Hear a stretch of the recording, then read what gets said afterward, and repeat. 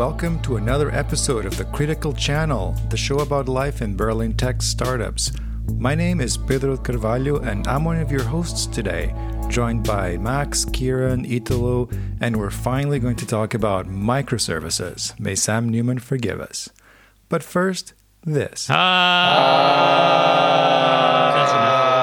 was good. Yeah, you see this like huge chunk on the waveform that's big like chunk. Easily distinguishable. Yeah, chunky chunk. Very chunky. Very good. Yep. Cool. Amazing. So let's do this. So I found the microphone while we were all yelling. I found the microphone that I was talking about. That I really want to try. It is the Samson Q2U USB/XLR dynamic microphone -black-SAQ2 UHD on Amazon.de. Yeah, Samsons are good. That model name is poetry.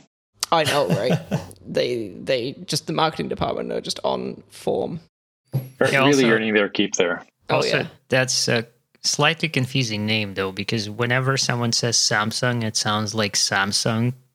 And not Samsung. Samsung, yeah. And not Samsung. Yep.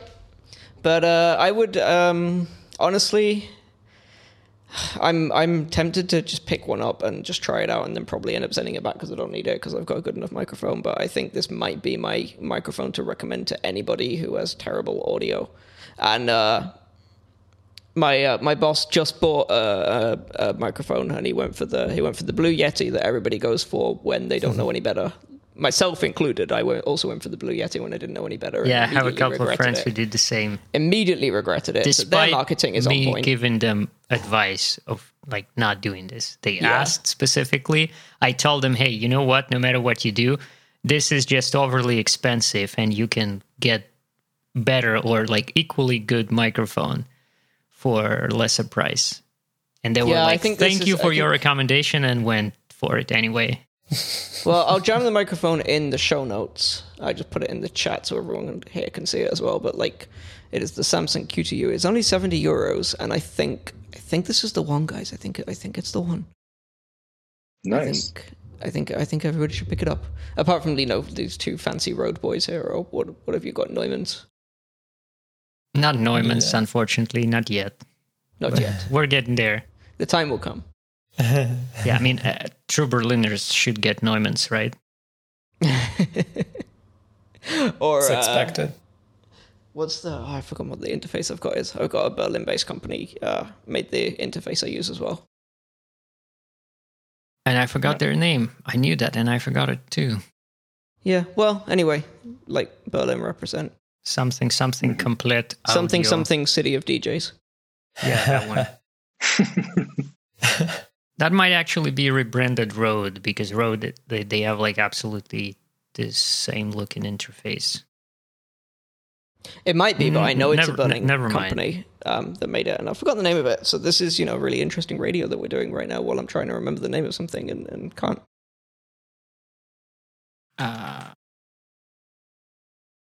Good. I don't remember what I was going to say. The sound of Googling. It's called Native Instruments. There you go. Native Instruments. Oh, yeah, Native and Instruments. And it's complete with a K. Complete audio. Yep. Uh-huh. Yeah. Very German. Well, there you have it. Our professional advice on audio gear. I mean, you can't have a podcast without audio gear, so this is on topic in a way. I mean, apparently you can. You've been like recording, I don't know. Yeah, I'm waiting for the point without like really a professional gear, so you can. I'm waiting for the point 35 minutes into this when your AirPods crap out. And then you're like, sorry guys, my battery's gone. Beep beep beep. It might happen. So we gotta make it quick. Yeah, today I have no audio gear because I am not at home. I am in fact in an island very far up to the north. Well, they have sunshine this time of year, but not other times of year. Mm-hmm. Not other times, no. Just this one time. And then you can't sleep because it's just too sunny. Oh, that's hell. I mean, I can't sleep anyway, so it doesn't really make any difference, but yeah. Same. I mean, I sleep like a rock, even if it's sunny or not. I probably got a cure for that for you. Lucky you. It's like, yep. No. techno and cocaine. That would do it. Yep, that would do it. Fixing your sleep for years. What you're going to do is not sleep a lot now so that, in the future, when you're old and there's nothing better to do, you can sleep a lot. Yeah, I hope we get to that point. You kind of get backed up, and then you can cash it all in at once. That's how biology works. Don't look at me. I didn't. Yeah, I saw this picture of a couple, very old couple, going to the gondolas in Venice, but of course they slept through the whole ride. And that's what happens when you have a lot of money, but you're tired. So. Honestly, it sounds better than being on a gondola in Venice. Yeah. Yeah, I guess. Yeah, I guess. Venice wasn't my jam when I went there a long time ago, but I can't imagine it's improved much. Yeah, I read someone asking on the internet yesterday, like, how do people demonstrate in Venice? A lot of gondolas all over the place. Gondolas everywhere. I don't know how much Italians tend to demonstrate. Besides, it's such a tourist town that I'm not sure there's that much demonstration going on there. But this, I mean, I don't know about you guys, but this seems to be so much more prominent since moving to Berlin. Like in the UK, a demonstration was the entire country flocks to London or something for this one particular day. Whereas here, you just kind of wander outside and I guess not only is there a demonstration, but I guess I'm part of it now. Every Saturday there's a different demonstration. What are we protesting, guys? What's this sign you've given me? Yeah, I like it. I'm part of it. That's a good thing, though, guys. Come on, that's a good thing. It's a big sign saying AirPod batteries should last longer. We're not complaining, just saying it's kind of unusual at first, right? It's an unusual city. Yeah, I like it about the city, but it's just one of those things that took some getting used to for sure. Or also, every now and then you leave your apartment and you get run over by someone in a tutu on rollerblades, and they're being chased by a bunch of dinosaurs also on rollerblades, because there's some kind of weird costume rollerblade race going on. That's also a thing that happens. And that's you're going to have to introduce me to your dealer later on. just come over to Torstrasse and I'll show you. I don't think it happened because of COVID, but it was a yearly thing. Yeah, things you see in Berlin that you might not see in Munich or Frankfurt. Yeah, so just come to Berlin. Never unsee them afterwards. Nope. It stays in Berlin. Some of them, they just stay in Berlin. You just don't. Oh, thankfully, some of them stay in Berlin. Yeah. Right. Okay. In the interest of Pedro's AirPods batteries, shall we make with our headline topic? Let's do it. We're really on the clock today because those things, I think they've got about 20 minutes left in them. Oh my God. Sure. Chop. What's the topic then? So today we, let's say you've started on your microservice journey. You had. Why? Why would you do that? That might be part of it. I don't know. You can tell me in a minute. But you had an early on monolith. You decided, okay, the way that we want to solve this problem is with a few microservices, and you get a few, and you're like, okay, this is either going well or it's not going well, but obviously there's some overhead to managing these. So how can we manage these? How can we also design the future of our microservice journey to keep it manageable so it doesn't become more of a mess than the monolith we were trying to get away from in the first place? So it's about the design, both from a technical point of view and from a kind of domain-driven design almost perspective of what your microservices should, how they should be organized and how they can be technically kind of orchestrated to keep the overhead of them as minimum as possible so that you get as many of the benefits of them as possible and as few of the drawbacks. I'm very happy we're talking about this. It's such a technical topic and on the surface, but it's actually an organizational topic at heart, and it's I don't know. I think we're past the peak of microservice hype, but it's still very topical and it's still very, very, very relevant. So I'm just saying that I'm super happy we're talking about this today. I think, you've passed the peak of the hype when you get people doing like anti-hype for them. You get these blog posts that go, why we rolled 100 microservices back into our monolith because we decided this wasn't a good idea, and they write like a Medium post about it and then end up at the top of Hacker News. Yep. Inevitably, I end up reading those and go, it sounds like maybe you didn't take the right approach to doing this, and then rather than kind of looking holistically at how you can fix that problem, you kind of went back on it to what you know, which might be the right thing to do for your particular use case and for your company. But I think, as you put it, Pedro, it's more of an organizational problem. Like, I find that there are a good way of solving. I don't think a microservice is often like the right approach just purely on a technical basis. It's more because there are various like almost social issues within your organization that they help you solve. So, for example, people stepping on each other's toes because they're all touching the same bit of the code base is a really good way of, you can make a monolith as modular as possible, but like taking that to its logical like next step, breaking the code base apart is I think a really good way of stopping people from stepping on each other's toes and from not causing bugs in complete different parts of the system that they don't necessarily know about because they're a domain expert on this part of the system, but then they change it and they break something completely. It's a good way of enforcing a contract in terms of your REST or gRPC or whatever interface between services that, the buck stops here for this team. It's a good way of bringing the need of enforcement, not necessarily a good way of enforcing the contract. That's a separate kind of topic, I would say. Yeah. But hey, how about we start by defining microservices? Because I think it might be interesting for our listeners to get on the same page here. Because I think for us it's pretty obvious because we talk about it all the time amongst ourselves, but I think a lot of people just really focus on just the aspect of microservices being, just literally a bunch of software services running in different hosts usually and all networking together. But if you leave the definition there, then you're really just talking about a very simplistic kind of service-oriented architecture, not really going into what makes microservices. So let's define them. Like, what do you guys think when you think microservices? For once, I think that. Max thinks. For once, I think support. that. Yeah. Which you just said is not a very good way of thinking about it.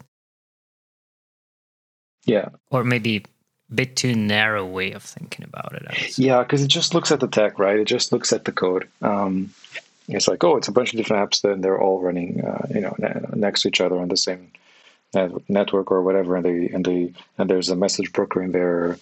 And there's, RESTful APIs. I think you've already got more specific than you need to be honest. I think. Yeah, totally. Yeah, I mean, you said that the magic words, which is service-oriented architecture, which is what we used to call microservices in the early 2000s, like before, the kids came along and needed a new word to describe them. But I mean, that's facetious and simplifying as well. But like, honestly, It's about like thinking about the way that you might like modularize a code base and taking that to its logical next step. As I said before, it's about this part of, at least for me, and this I think it's important because there is like maybe a good objective or at least agreed upon objective definition of microservices. I think there always is some subjectivity in there. It's a loaded topic, but I think for me it's like. It's like taking a need to know principle, like saying, okay, this part of the code base like does not and should not need to know about, X, Y, Z. Like this is billing, and billing does not need to know about our warehousing system. The two things should never interact. So, in order to help that along, in order to help protect against kind of any bleed through there, having those as separate code bases makes a lot of sense. And you can then start to talk about, people take microservices to extremes and you end up with like left pad as a service or something. That is function as a service already. Yeah, there's different levels you can do this to. You can actually start to go down the function as a service using AWS Lambda or OpenFaaS or whatever kind of route. But I think at that point I think there's no argument at that point that it's a microservice. My contention would be that the microservice like splits at the domain level rather than at the function level or at the. Yeah, absolutely. I always like to think about bounded context, right, from DDD. Yes. That's like super, super helpful when you're thinking about either a monolith application where you're building modules and you think about bounded contexts, or the same when you're building, services. You just split them by context, and then it's easy if you want to extract them out of a monolith or if you want to build it from scratch already. The trick is defining the bounding context, right? Yes, that is the hard part of the job.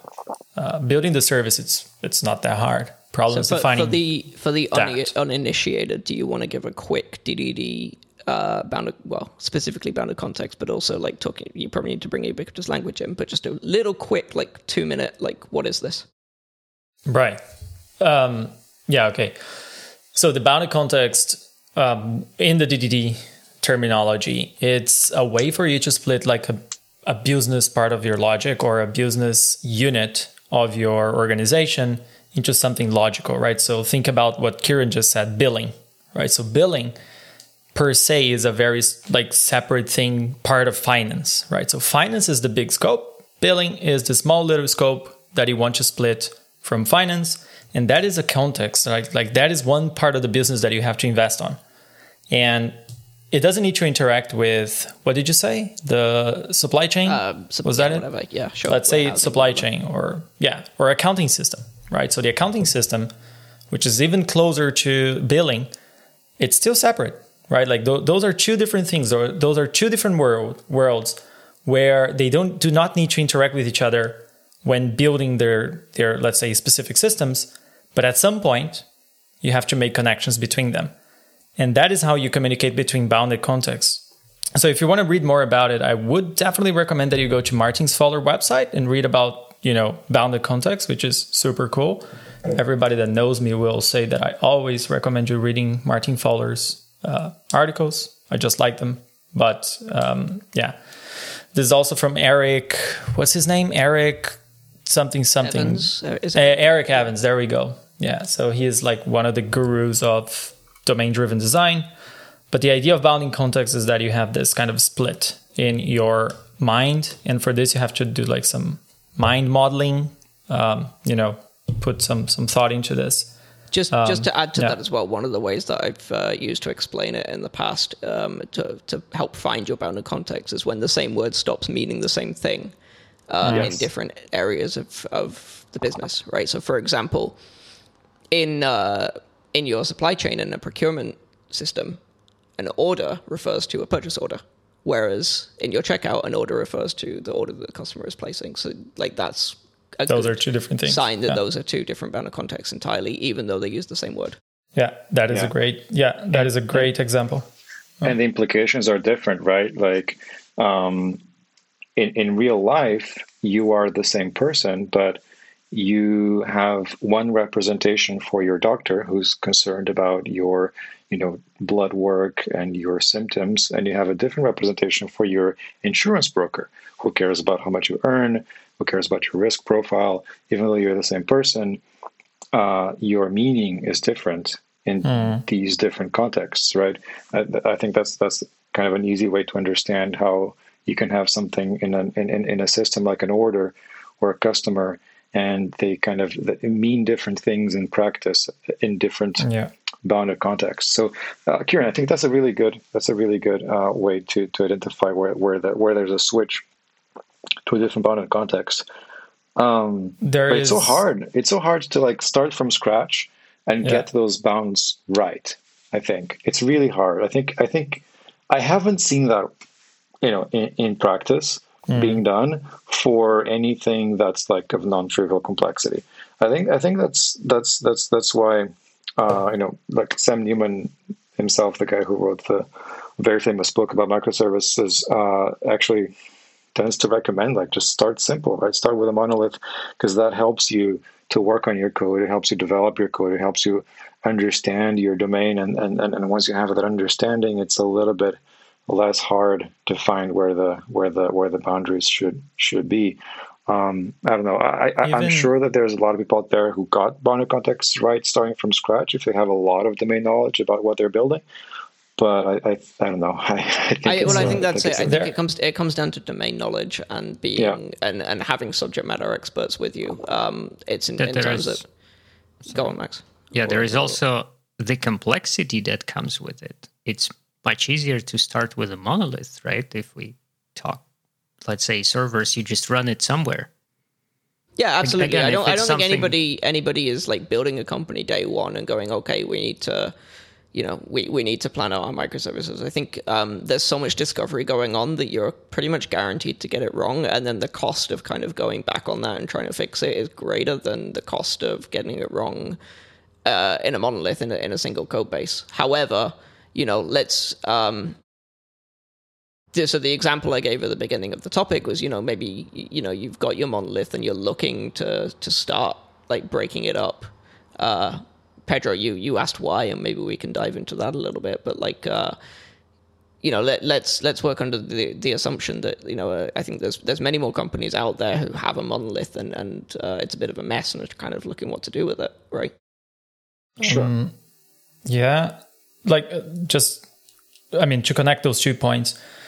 Even if you have a monolith, or if you want to start from a microservice point of view, aside from the complexity that microservice will bring, which is we can discuss about this later. Do an event storming session. If you don't know what event storming is, go Google it. Yeah. So do an event storming, because that is going to help you identify your bounded context. I think it might have been renamed event modeling now or something. Yeah, I think that's a variation of it. Yeah. Exactly. So either event storming is what I knew. I'm getting old, as I can see. So yeah, that's such good advice, Ito. Like the benefits of just projecting what you have in your mind onto some support and just like mapping out what the system is supposed to do. Is so underrated, and it solves so many problems. You're totally right there. It really helps. Just to fill in anybody who's listening who's not familiar with event storming or modeling or whatever it's called this week. This is basically an exercise where you find every post-it note in the entire office and you steal them all. And then there's a certain color code which I can never remember off the top of my head, but that's why I always print off a little key or something. Of like this post-it note means that it's an event that a command that a user does in your system, and this post-it note is like a reaction to that and that kind of thing. And you get a bunch of subject matter experts from a bunch of different parts of your business in the room, and you map out like your business workflow from start to finish. And then you're left with a giant mess on the wall and no more post-it notes. But then what you do is you can start to move them around and group them, and you start to see emergent patterns that can really help inform these bounded contexts. It's a very, very nice exercise. It's very time consuming, so be aware of that. But it's I can only recommend, if you can spare the time, you will save a lot of time later on when architecting your system or thinking about it. So absolutely go for it. It's really, really nice. So we've touched on, DDD, we've touched on event storming. These are good ways of like determining how you might want to set up your microservice architecture. Something I'd like to talk about as well is how team structure plays into that, particularly Conway's law, which is probably an episode in itself, but we can touch on that quickly. Because I think it's super crucial to have what you're doing whenever you're writing software, whether that's microservices or not, what you're doing is you're modeling a business into computer language. You're modeling it into software, and you're trying to get that as accurate as possible. That's why we call things like ORM, models, right? It's the same as having a model car or plane or something. You have a certain level of fidelity and less complexity than the real world, but you're trying to make an accurate model of something from the real world, and it's the same with all software. But if you're something that I've seen over and over and over again, and it's so hard to solve, but if your business structure, team structure, both in the software part of your organization and the rest of your organization does not kind of accurately map what your business does. And if you have a lot of like handovers and you have to keep waiting on people to get a certain thing done from a different team, kind of all the tenets of the original like DevOps movement, like not having any of these handovers and trying to minimize like waiting time and stuff like that. So, if your team model does not match that accurately, then honestly, your microservice model or your domain model is kind of destined to fail, because it's gonna just organically grow to match the model of your teams. And this is something called Conway's Law, and it's very important. It is, and I think you see a big part of that in action in places where there's a very bold move to microservices, let's say, and the conception of microservices there is just purely technical. So we're just going to break apart the code base because our builds are too long, or some kind of purely technical issue. And then because that doesn't come with a corresponding change in the teams themselves, the team's purposes, the team's compositions, the team's sizes, and the number of teams, and all things that go into their topology, you get the situation, I find, where the communication between people is chaotic. Everyone talks to everyone else. There's no clear flow for any value stream. And so your services also follow a very similar pattern where everything talks to everything else. There's no intent behind any requests. Everything is kind of just like a very distributed database where everything just has CRUD methods attached to them, and that's it. So what you're saying there, Kieran, is super, super important. Like, take a look at the teams, what they're for, and then have the services sort of follow that.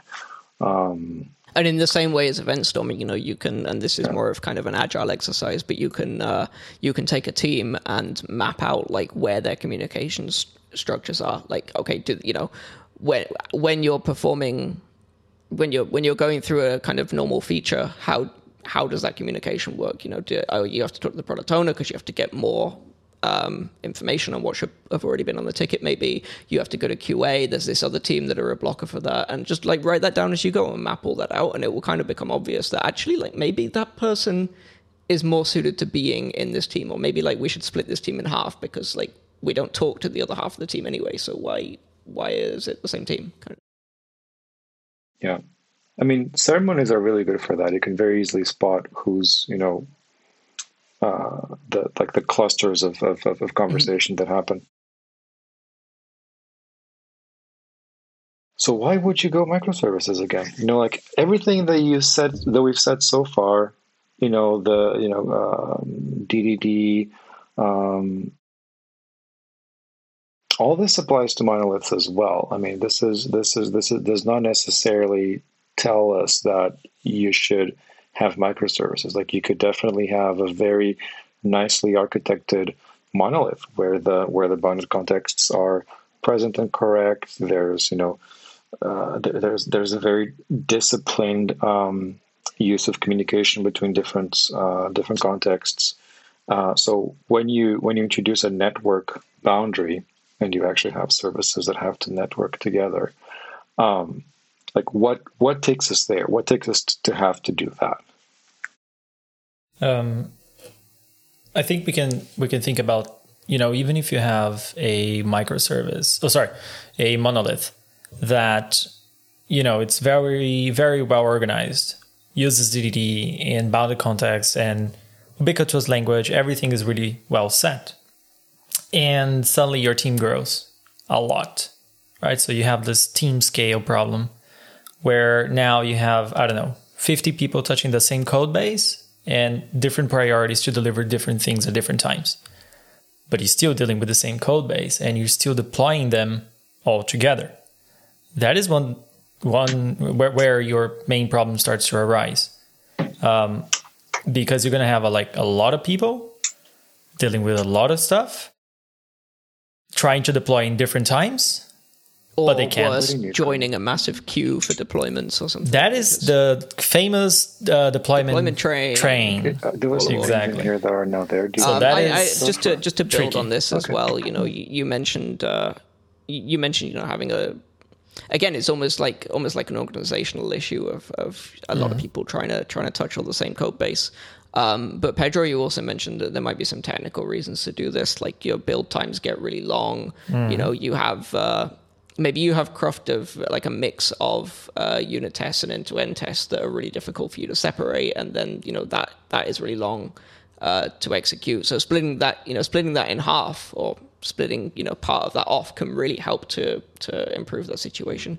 And then scaling the app this is exactly what I was about to say. Scaling the application scalability, because one of the reasons we have one particular microservice where I'm working now that I'm thinking of that is scaled significantly more than the rest of the application because it has significantly more traffic. The monolithic application, I don't even want to think how much it would cost to scale that. So there is, a more practical concern rather than a theoretical concern sometimes too. Absolutely, yeah, absolutely. And the technical issue, it's interesting to see because a lot of people were like, "Hey, you know what? I'm not going to build a microservice environment because I'm going to have a lot of repos all over the place, and then standardization is going to become like a problem." And then we jump into this problem of monorepo or multi repos and so on. So you have other kind of issues which are kind of hidden when you're not into a microservice world, and then once you go there, you have scalability issues that you're trying to solve. You have team issues that you're trying to solve. You have code organization issues that you're trying to solve. So you have all these 3 dimensions to think about. But why would you go there? It's like, well, if my team grows, potentially microservice could help. Might not be the solution if you don't know what you're doing, though. So you have to be very careful. But if your team is growing, and you know what you're doing, and you know how to split services, and you know how to make them communicate. Some level of standardization already that you can kind of build off of. That is the other topic. Yeah, absolutely. On the code organization, if you have some standardization, great. Microservice will be a breeze for you. If you go there with no observability, no standardization, nothing, and go microservices because your teams are growing, you're going to suffer worse than having a monolith to scale. Simple things like centralized authentication and cores and that kind of thing. Like without that, there becomes much more a nightmare to it because you end up having to re-implement authentication. Yeah, I think a lot of people discover the need of the things only when they go microservices, because suddenly there is like more of everything. Yeah, there is more repos, more this and more that, and more servers and more clusters of servers and clusters more of whatever you can imagine. I think it is a process of discovering stuff, though, and both in terms of like discovering that there's a lot of complexity to doing this, but it actually, in my experience, it helps you discover a lot of stuff about your code base as well, and about where you might have dependencies that don't make any sense, but because in a monolith, it's a method call away. Yeah. So it's hidden. Yeah. It's hidden. You don't see it so well. Yeah. So what we're saying basically is that it's not really like an arcane art. There are actually some principles that we can follow here. We can take a look at our situation, and we can take all these things that you guys have been talking about. Are our teams growing? If so, maybe it makes sense to separate things so that people can work independently, which I think also ties together with the organizational aspect. Maybe I have an area of the product that's just in heavier development right now, so having to drag the entire code base onto every deploy is going to have a cost. Is going to have a cost in money and in time and in resources. It's going to slow things down. So there's a reason right there to split things up. There's also performance issues, scaling from a technical point of view, as you said, Kieran, just scaling things. Like maybe there's an area of the system that has much more, like orders of magnitude more load, and you don't necessarily want to serve the whole thing from the same machines. You want to scale it horizontally or move them to different kinds of machines altogether. So you can, I think at the end, you can basically rewind the last 10 minutes of this episode, and we just told you all these checklist items also that you can go through and say, all right, am I getting benefits here if I take this approach? You might not, but you might also have some benefits, in which case absolutely go ahead, right? That's the idea. That's why it's there. I think you touched upon the concept of intent earlier on as well, and I think that there's no sense in doing anything because it's the trendy thing or it's the top of Hacker News or because you have a developer who likes to, spout the word microservices and so you do it because he says it right. Like you have to, not only do you have to have intent, but you have to devise a plan, devise a roadmap to go down this path. Otherwise, I think you're kind of destined to make things more complex without actually having that many benefits. So you have to kind of know, okay, like we want to do this, but these are like, here's the intent. These are the problems that we're going to solve by doing this. The specific problems that we have, as opposed to generic problems that we've been able to say on this call. But like this is the specific use case for my company, and then also. And we also know that this is the structure that makes sense for our domain model. Like it makes sense for, the company that I work for, we deal a lot with, like messaging stuff like email and instant message and chat and that kind of thing. So it makes sense for us to have services that are related to messaging. That's also, some of the highest traffic parts of our application are to do with that. We know that, we planned for that, but you need to know what that is for your company as well. Yeah, there is something that could be very intimidating when, thinking about microservices, which is you have a monolith and, you hear us saying like, hey, you go microservice, you're going to get these benefits and so on. But then you look at your monolith and you're like, where do I start? Right? You have a huge service and now you have to convince your product people to say, hey, I need to migrate this because it's going to make my life much easier. This is potentially the wrong way of looking at the problem. And, if you think about the most natural way of starting with microservices, at least in my experience, is that you develop a new feature as a service, right? So that's normally when you start introducing microservices into your companies. You have a new feature that you can build completely isolated, or if not isolated, at least with little dependency as possible. Then you can build it completely separate and see how the behavior of that service develops, right? Like how it communicates with your monolith. How do you avoid having database dependencies or whatever data storage you have? How can you make the service more stateless and so on?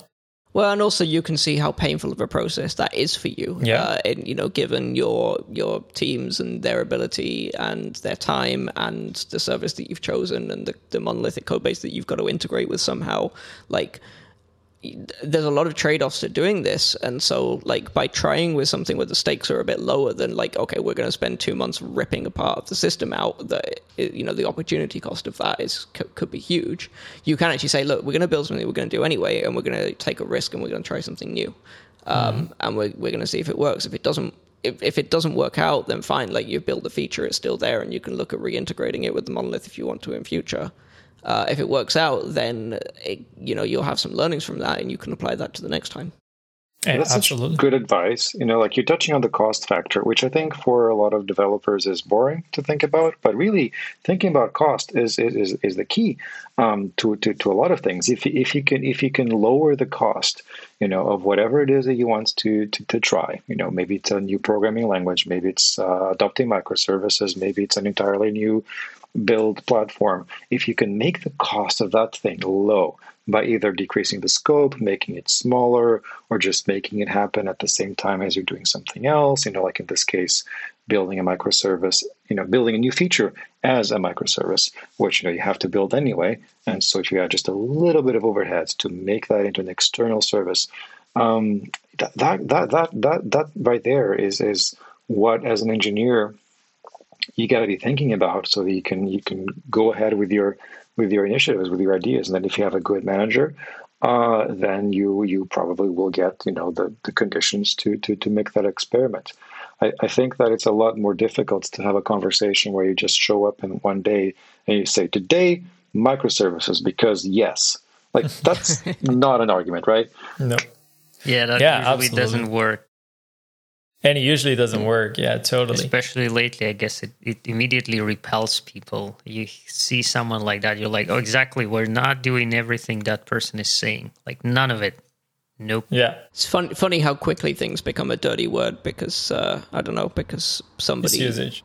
somebody's like somebody with a blog says so, and then all of a sudden you just say word. it often enough, and now it's a dirty word. Now it's a thing. Yeah. But the thing with this approach is that you minimize risk and you minimize, your costs overall, and you're still delivering great customer value. So if you can minimize risk, minimize risk, minimize cost, and still achieve your goals with trying out microservices, then why not, right? Then you're biting off the smallest thing possible, and then you've got a nice small feedback loop, and you can look at that, and you can, Agile keeps coming up here, but you can inspect and adapt. It's also super easy to roll back, right? Worst case scenario, you just cancel that is a risk factor. Rebuild the feature in which is why it's worth doing, in the same language as your monolith, so that it can be integrated back as quickly as possible. Kind of reintroduced back in sort of. If you need reintegrated further. That's what I meant by minimizing risk, right? You're biting off less, less new things at once. If it's your first kind of dipping your toe into microservices, and that's the one thing you're doing new, then don't try and do everything new in the same project. Just do the one thing. Yeah, exactly. That's the thing. Right. But then we have the other side of things. So you went microservices. Now what? What do you have to watch out for? Right. So after you chose, okay, I'm going to try it out. Back. Yeah. So let's say hypothetically, it kind of started to work out. You've got 3 or 4 of them. They're ticking along nicely. You're like, okay, this looks like it's a path for us. What stumbling blocks are you likely to find along the way? I mean, some of them have come up already. For example, things like centralized authentication. You end up re-implementing JWT or whatever in 3 or 4 different services, plus in your monolith. Like maintenance costs as well is a big thing, right? Because there's some notice goes out. You get what's the GitHub thing where they give you, there's a security issue, have a bunch security of pull requests that you're gonna ignore Dependabot forever. Or something. Dependabot, that's the one. You get a bunch of Dependabot stuff, right? All of a sudden, and now there's a lot more of that to deal with. Secret management, before maybe you had 1 or 2 places where you could where you had to encrypt secrets or whatever. Now you've got to propagate that to a bunch of other places. It's more Docker images, more Docker files to write, more of everything, as we said. Entirely new technologies now have to go into your stack. Most likely, you have to solve discoverability. You might want to go with service mesh for that. Now it's an entirely new paradigm of serving. That's you can spend the whole year just figuring that out. Yeah, I mean, let's not. I'm too pessimistic. Maybe not a year, but still. No, but this stuff is not to be taken lightly. I mean, you have to change. You might have to change the entire way that your application is served, and all of a sudden, all of your developers who knew how to troubleshoot Nginx no longer are useful, and now you are dependent on the one person who knows Istio or whatever. So there's a knowledge shift that has to happen in your company to accommodate for all this, or you stay with the old technologies, but then you have hack on top of hack on top of hack to keep everything running. So you're always going to be looking at trade-offs. So the number of trade-offs you're facing just explodes. As does the cost of change. I mean, if you need to change something, let's say you need to change how you do observability. Maybe you move from Elastic Stack to Datadog or whatever. Now, instead of doing that in one code base, you're doing that in 2 or 3 or 4. And the more services, the harder it is to keep that, those patterns the same, those standards the same. Now you really have almost to me, I think of it as a city. You're going to have these privileged services that are, more actively maintained in the center, very big, very illuminated, very well served. And then you're going to have a long tail of decreasing quality in your code base as time goes on, which, now you have to think about that. You have to think about what happens to your to the topology of your architecture over time, because forget about having everything following the exact same standards forever if you have more than half a dozen of microservices, at least in my experience. I mean, drift is just kind of naturally going to happen. Forget about having to do some kind of migration and moving stuff to Datadog, or go doing some migration from StatsD to Prometheus or whatever it is, right? Yeah. You're just gonna as you're learning, as you're evolving the way that you do microservices, there's going to be some level of drift. There's going to be a new version of programming language or framework or whatever that you're using that comes out, and you're going to use that in the new at once. And you're going to decide, actually, like the way that we architected this last one would have been better if we'd done X, Y, Z, so we're going to do that next time. But then the previous one is still architected in that other way, which is, I mean, that's the same problem that you have with the monolith, because try re-architecting a monolith, but it is just something to bear in mind that it does compound on itself the more microservices you have, and therefore, again, it becomes an organizational problem, because do you have the teams and the team structure to have ownership of these and look after them? One thing that helps, though, is having someone experienced, because then you don't have these problems, or you minimize these problems. Pedro, you mentioned one thing where, if you have more than half a dozen microservices, forget about standardization. Not quite sure if that's the case. You have to think about the standardization and how you want to evolve that standardization. That's called, evolution of architectures, or from Patrick Kua, actually, evolutionary architecture, which is very, very important. So the way you think about services and how easy do you want to make your developers build a new service, for instance. To make it easy, they have to be standard. Otherwise, you become super heterogeneous and very complicated to manage everything. I totally agree with you there. Which is why I'm personally a fan of like this idea of the paved path, where if you're gonna you're gonna evolve your architecture, you're gonna be spinning up new services with some frequency.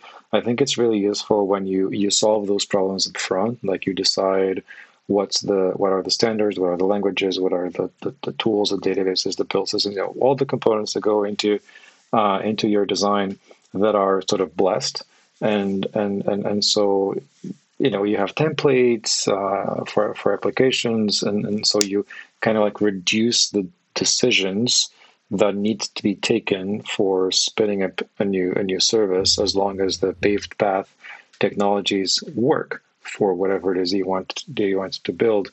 And there's other approaches as well. I mean, like you're right. Like it's not impossible. Maybe I'm being a little bit dramatic. It's quite challenging. I've been a little burned in the past, but it is. It can be really challenging. Yeah, absolutely. Absolutely. Yeah. But that's what I meant about like having the expertise, right? So if you have someone that's been through that process already and knows the pitfalls, or most of them, right, you can minimize it. Yeah. Like, for instance, standardization of logs, right? So if you have somebody in your team that knows OpenTelemetry, well, then you don't have that problem anymore for logs, for metrics, for tracing, because you're solving that with a standard. Same thing for, I have a architecture, let's say that I chose the hexagonal architecture for my services, right? For all the services. And I want all the services, no matter the language, to follow that. That doesn't work. That's not going to work, because each service needs to have their own type of architecture. Now, if you build the building blocks, like hexagonal architecture tells you, you have to have a domain, have to have adapters, you have to have all of that kind of principle. You don't need to build a skeleton for it. You just need to follow the principle, right? So that kind of thing, it's principled thinking, right? Like you don't necessarily have like a very strict rule set for everything, but you have these principles that if you all follow these principles, you're probably going to be good, because at least everyone's going to understand what's going on with each. Yeah, I don't know if you remember, like when we worked together a while ago, one of the main issues we had with other developers adopting microservices is this standardization issue, and people wanting to use their own libraries, and we're kind of building the core libraries to be used by everybody, and people are not liking those libraries because XYZ does it better, so on and so forth. That was my main mistake when building microservices, is trying to standardize by a common library to do everything, right? Logs, metrics, posting into Kafka or to whatever, right? I think that's the wrong approach to trying to standardize things. And as you said, looking at principles, looking at standardizations by knowing the theory really helps. A few libraries will have to be in place, especially if you want to build infrastructure. It helps a lot. But otherwise, you're free to choose your own library as long as you spit out the log the way that we want to receive it. by the centralized one. So you agree on standardizing the edges, like the interfaces. You all know what you need to produce and consume, but then you're free to choose how you want to get there. Exactly.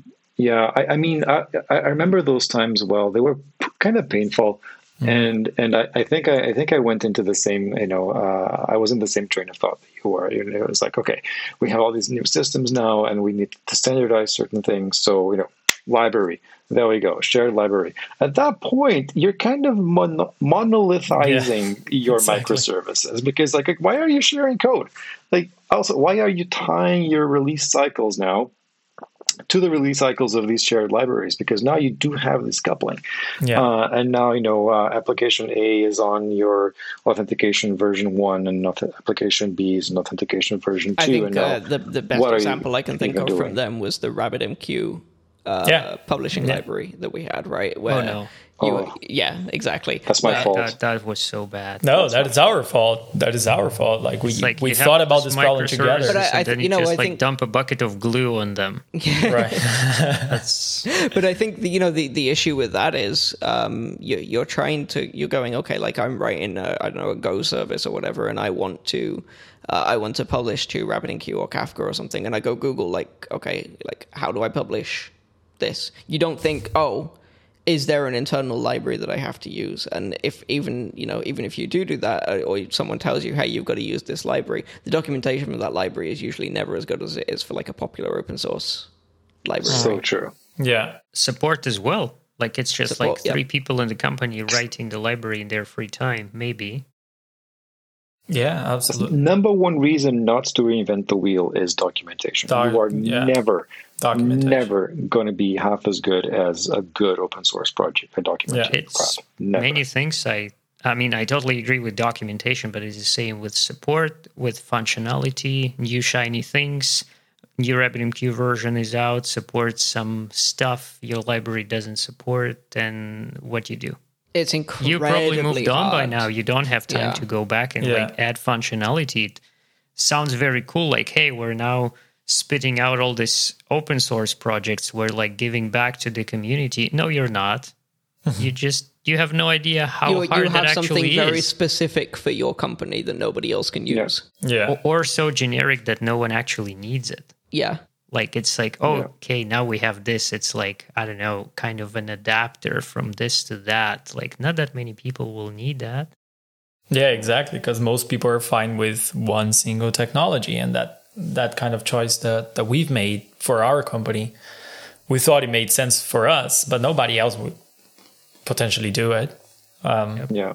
And then also you're kind of limiting the amount of different, like not necessarily programming languages, but in general, different tools that people can use. But if we talk about libraries, then we should talk about languages. Then if you say, all right, I have this library, and someone goes like, oh, you know what? We in our team tried different things, and this particular language like suits so amazingly well to our needs, but there is no library. Now you're in the choice. Like, do you go and create another library? What if you have no idea about that language? What if you cannot? Do you force them to do that?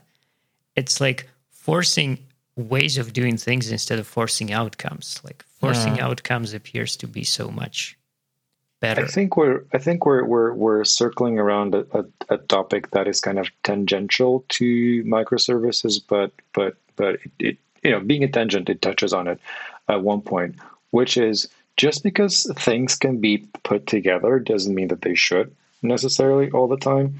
Like, I think that the RabbitMQ issue went on for longer than I worked at the company. But I remember that in the beginning, it came from it was logical. It made sense, right? We had one part of the company that was on the Apache Foundation group of technologies for legitimate business reasons, and then we had another part of the company that was on different technologies for productivity reasons, and one needed Kafka, the other one was better off with RabbitMQ, and these were in isolation sensible decisions. The issue came when we needed to use one to feed the other, and we knew that it was possible, and it seemed like a very small thing.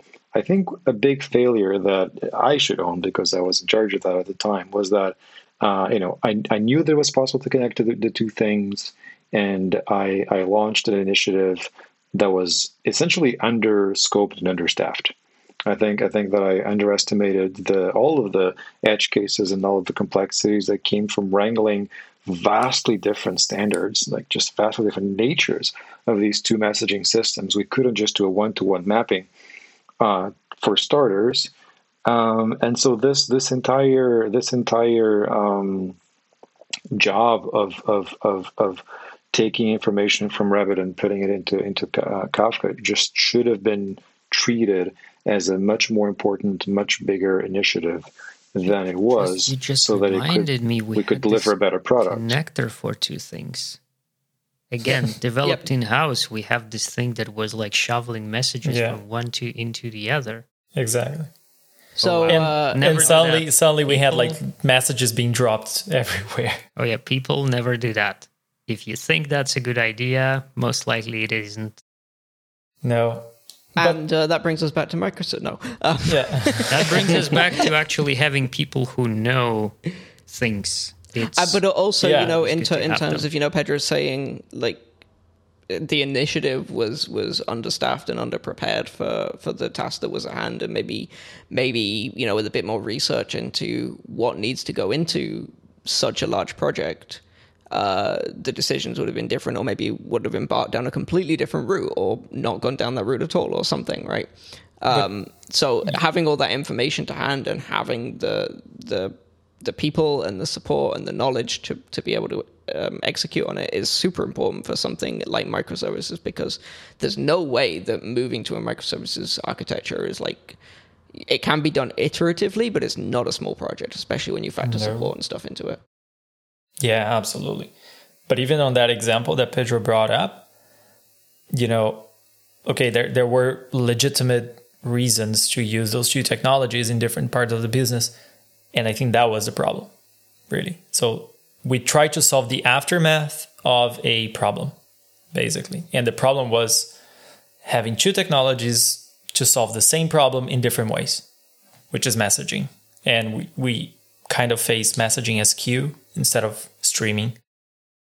Right. Because we didn't have the experience at the time, right? Like we didn't know. So yeah, that was interesting. So we made the mistakes, so you don't have to. Yeah, exactly.